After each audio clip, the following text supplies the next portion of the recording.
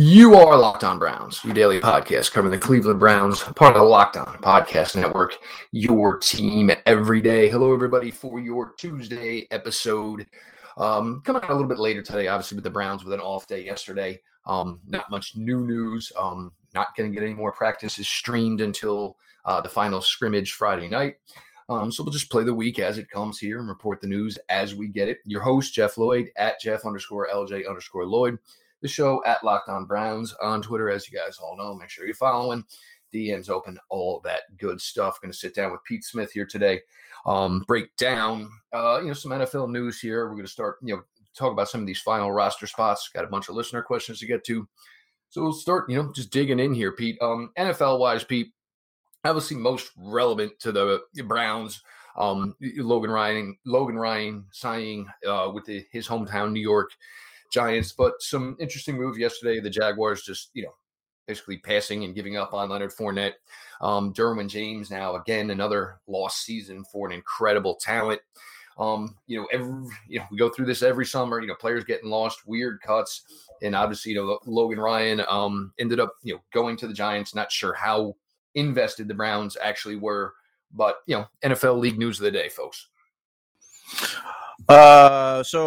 Again, I wasn't surprised that Logan Ryan went elsewhere. I don't think the Browns were interested. I think they're more prepared to roll with Sheldrick Redwine than most fans seem to be. They just need depth behind him and whoever's going to be that backup strong safety. Look, Leonard Fournette. One, I had that. Two, he's got whether it's fair or not, he's got a reputation that he doesn't love football. And there are incidents going back to when he came out, that basically suggest he was more worried about the money than he was being a great football player. It doesn't mean he hasn't been fine at times, but he's also just not that good. I mean, he's basically become Carlos Hyde. And you don't trade for Carlos Hyde. So there's the argument that people think they cut him because that makes them less competitive as they try to tank. I guess I would think you'd want to keep Fournette if you want to lose, but nothing, none of that surprises me. I expect he'll end up in either Las Vegas or Seattle when the dust settles on that one. And then, Derwin James, it's a shame because he's a really, really good player. This was the concern with him coming out of Florida State. He had injury there, which is part of the reason he dropped to, as far as he did. And then, this is his second major injury and it's all on his legs, which makes you worry about how he's going to be able to continue his career, or if he's going to be, is he going to be lesser than he was? And this is obviously a big impact on the Chargers, who, some people were trying to let that defense romance them into believing that they were going to be pretty good this year. And with Derwin James out, it already feels like they're a pretty bad football team. So that's really disappointing from that end. But that's sort of where we're at. The Derwin James thing, and this is, we get into this, of players being able to do, multi-faceted roles, and that's where Derwin James obviously comes in. There was a highlight of him last week, covering Keenan Allen, one of the best route runners in the league, on Keenan Allen like a glove. You can play him at the line of scrimmage. You can play him deep.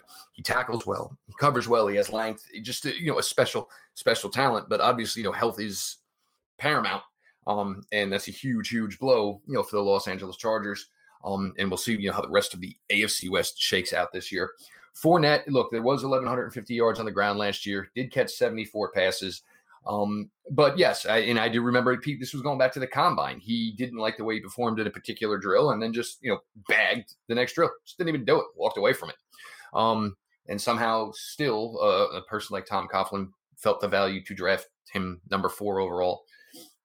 in what was a loaded running back class. If you want to go check out the 2017 NFL draft and check out all the running backs that were drafted after Leonard Fournette, just shows you that maybe, the juice isn't worth the squeeze, so to speak, when you're going to go and try to draft a running back that high. With Logan Ryan, it was a perfect replacement. But again, and this is stuff we've talked about with Sheldrick Redwine all off season. You have no idea what the new brass essentially thinks of him. Did you maybe get nervous when they signed 2 free agents and safeties and they drafted one in Grant Talbot as high as they did? So it certainly causes you some concern, some hesitation as to what they truly think of him. But Pete has harped on this a lot, and one of the things that makes Redwine unique and not putting him on the upper echelon of these safeties that can do everything is we did see Sheldrick Redwine do multifaceted roles last year. The athleticism there tested translate to what should be, a guy who can cover, runs well, able to, flip his hips around, things of that nature. Had, no issues getting his nose dirty, tackling, things of that nature. So Sheldrick Redwine, obviously the opportunity is here. And again, Joseph Sendejo, they're here on small, minimal contracts. So you could find a way where it's a starting safety tandem in 2021 of Sheldrick Redwine, Andrew Sendejo. I still truly believe there's going to be something else brought in. You're going to obviously, first things first, is you're going to look at San Francisco 49ers. They have a couple of veteran safeties who will not be starters for them this year who played for Joe Woods last year. Either one of those guys get cut. You're talking about specifically a player like Marcel Harris. He's familiar with Joe Woods. He would be able to come in and know exactly, what Joe Woods is expecting of him. That's probably the first place you're going to look. The rest of it, we'll see. I mean, do I believe the 4th safety is currently on the roster? Probably not. But we will obviously, find out as, we go through the end of this week and we roll into, next weekend and the cuts happen. And then obviously the waiver pickups. We got more to get to here as far as, final, positional battles here through this last week of the regular season on your Tuesday. Locked On Browns, Jeff Lloyd with Pete Smith. The new and improved Built Bar is even deliciouser. 18 amazing flavors now, including nut and non-nut flavors. 6 brand new flavors: caramel brown, cookies and cream, cherry barcia, lemon almond cheesecake, carrot cake, and apple almond crisp. Combine that with some of your traditional favorites: German chocolate, banana bread, mint brownie, salted caramel, and double chocolate. Bars are covered in 100% chocolate. They are soft and they are easy to chew. Built Bar is great for the health-conscious guy. Lose or maintain weight while indulging in a delicious treat. Bars are low calorie, low sugar, high protein, high fiber, and they are great for the keto diet. A flavor profile on the cherry barcia: 17 grams of protein, 130 calories, 4 grams of sugar, 4 grams net carbs. Go to BuiltBar.com. Use the promo code, all caps, no space, locked on, and you get $10 off your next order. Again, use the promo code locked on for $10 off at BuiltBar.com. Free cooler with purchase while supplies last. Pete, I think, obviously every positional spot has their battles at this point. On offense, I think one of the weirdest things about how this offensive line battle is going to work out for these last couple of spots is J.C. Tretter's availability. Look, you always need a backup center. Right now, their backup center is the starting center. If J.C. Tretter isn't able to go week 1, you're going to have to carry somebody else that can play center. And it could maybe end up where it's 10 offensive linemen out of the gate, where ideally they'd only like to keep 9. But they have to have some sort of plan if J.C. Tretter is not going to be able to go. And, you're going to need someone to be a backup center week 1. Well, presumably it would be Evan Brown, because he's been the guy who's been repping exclusively at that next center spot. He also has the ability to play guard. The other option, if they don't go that route, would be Willie Wright, who I think is going to make the team anyway. Who's been playing second team guard, left guard. He has been a center, so that always helps. So those would be the 2 guys that I would think would stand out from that point. If they want to keep Evan Brown because, just they think he's better than the other guards they have, then that makes it sort of easy that you have that ability to put in another guy who can snap without actually sacrificing anything. That's certainly helpful. That could be the difference between, like, let's say they're waiting till the beginning of the season to sign a guy like Ronald Leary. I could see that being sort of a slight delay on that front. Like maybe Brown is kept a week if that's what it needs to be. And then when Treader comes back, they move on from Brown and sign Leary officially at that point. I'm not sure. But the problem is with the amount of opt-outs they had, finding that next guard. Maybe they like Michael Dunn. I think he's basically just been a guy who's getting reps. So at this point, I think Evan Brown is it would be the guy who's most likely to do that job. Yeah, I think Brown's going to get a benefit here. And again, if we don't hear, JC Treader on a practice field, I would say by Friday, because I mean, now you're talking, it's going to be close to a month, where it's not to say he's going to be behind. Sure, he's going to be behind. But then there's, getting yourself physically back into shape. So, I mean, obviously JC Treader and his health holds, an interesting wild card as far as this. Now, one person we haven't talked about a lot on the offensive line, and he's intriguing. And for some aspects of it, he's looked pretty good. Undrafted, free agent, 6'8", Alex Taylor out of South Carolina State. Pete, you got to see him down there last year at the Senior Bowl. Now, there's some really bad teams in the NFL, and we just talked about Jacksonville, who can afford, a roster spot to try and develop and see if there's something there, and put the time and the onus and the effort in. Alex Taylor is certainly an interesting project. And the question would be for the Browns, do they have time to work with two young left tackles? There's obviously a lot of bonuses and time is being spent on Jedrick Wills making the switch from the right to the left. But Alex Taylor certainly creates, an intriguing player you'd like, hopefully, to get to spend some more time working with. Yeah, the more I see of Alex Taylor and the more the Browns utilize Alex Taylor, I don't think they can cut him if they want to keep him. And he, Kendall Lamb's not doing anything for me based on what I've seen in this camp. And I don't see everything, but he's not doing anything for me. If it was up to me, I would trade Kendall Lamb because there's going to be interest. There are too many teams that need help. That will give up something for a guy who's actually played well at points. And I would keep Alex Taylor. He's repped at both left tackle and right tackle. And I'm curious if the decision to have Chris Hubbard rep at both left tackle and right tackle is sort of in preparation for this, because at that point, Alex Taylor would be the true fourth tackle from that standpoint. And that sort of gives you a little bit of a buffer. But when they got Taylor as an undrafted free agent, I thought, this was entirely going to be to try to get him to the practice squad. But he's gotten thicker, which was the whole thing. He was, 6'8", 308 at the Senior Bowl and stuff like that. And he looked thin and very lean, but he worked hard, especially as a run blocker. He competed. He looks thicker. He's got a better base than he had there. I mean, this is sort of one of the benefits of getting Bill Callahan as your offensive line coach, is he's getting some of these guys to play much better and faster than maybe they otherwise would have. So to me, I think the Browns, maybe they're willing to let Taylor go and hope he gets back to the practice squad in a year where maybe other teams are less likely to do that. But to me, I would keep him and I would try to trade Kendall Lamb. It's, it seems there's a lot to work with. And, coming from the basketball background, the footwork, should be able to, come around, obviously functional strength and, being just thicker, like you mentioned.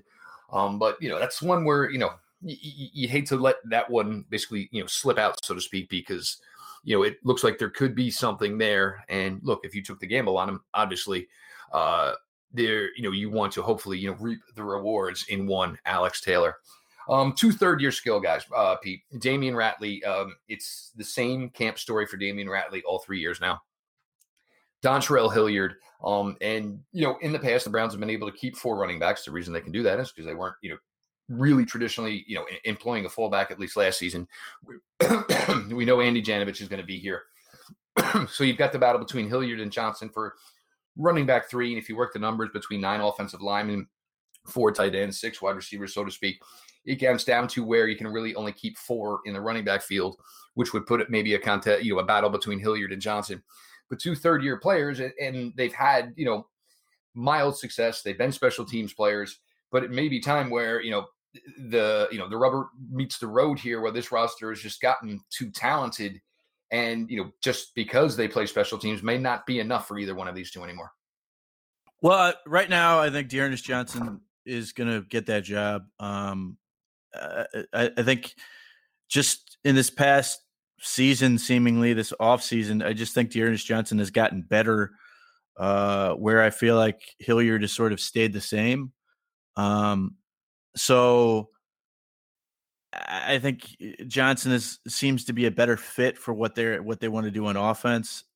He's effective at catching passes. He's able to run reasonably well, and he does play on special teams, and that's a value. And I think that's going to be critical in making a lot of these end of the roster decisions. So right now, he's a guy who can return kicks, and he's a guy who can do some of those things that add to his value. So I think D'Ernest Johnson's going to win that battle.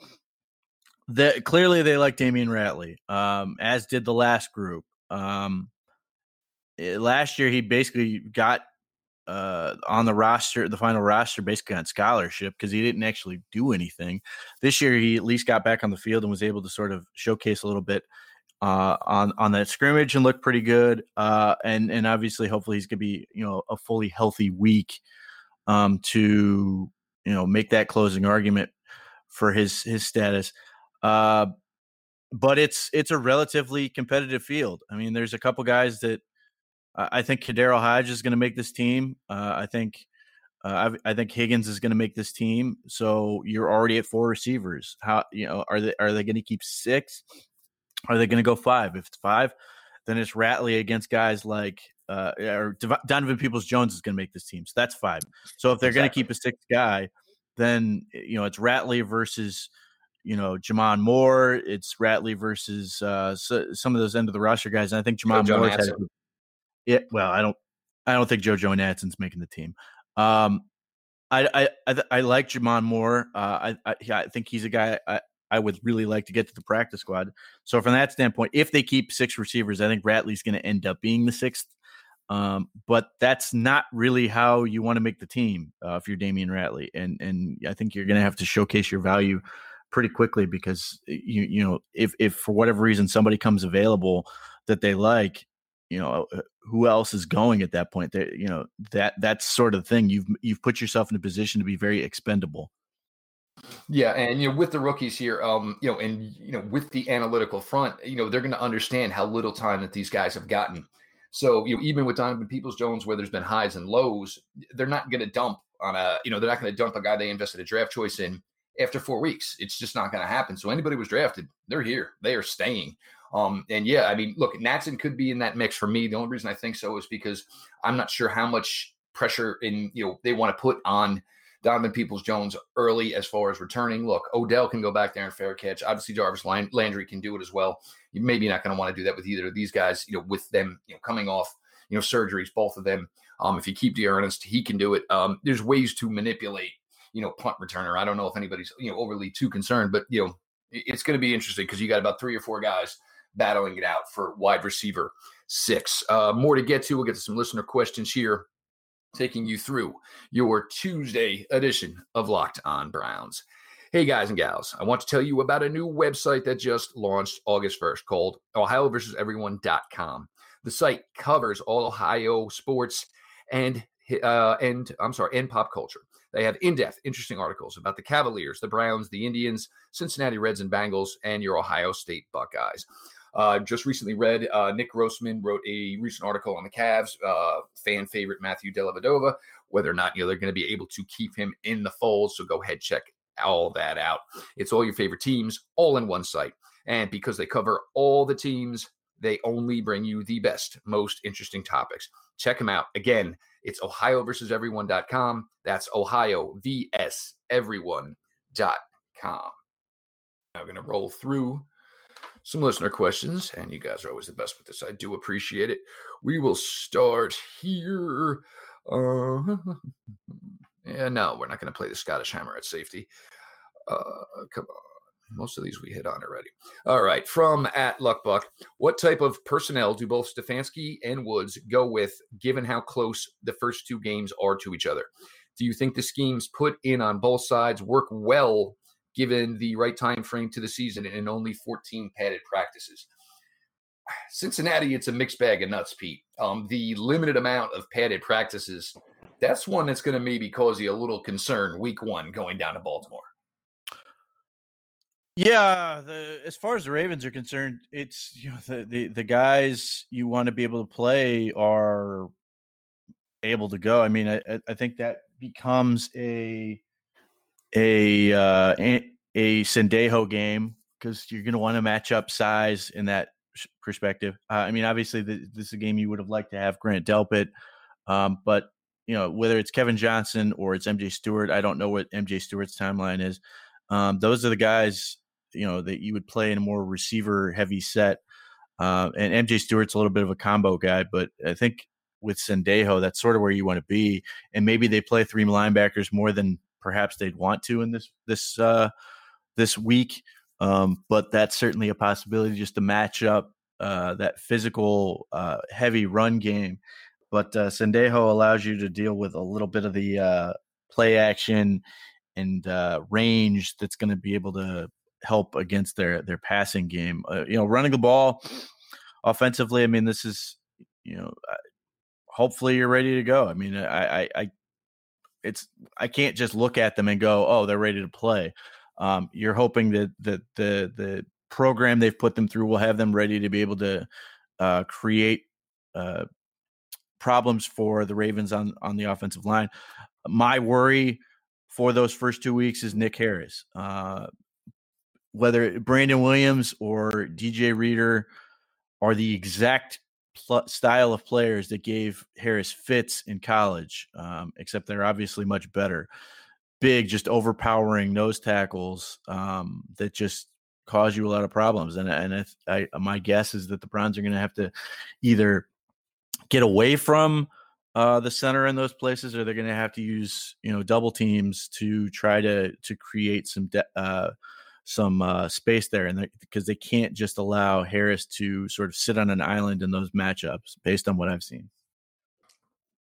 I mean, either way, it's going to be, it was going to be tough on Harris, if it does in fact, end up where he is, starting the first week or two, all the balls coming fast.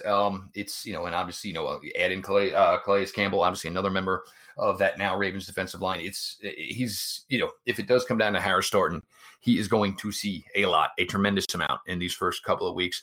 From @Drake Maddox 28. What is the deal on Sheldrick Redwine, and what are realistic expectations from Redwine here in year two, Pete, now that obviously there's going to be, a bigger onus on, his importance within this defense?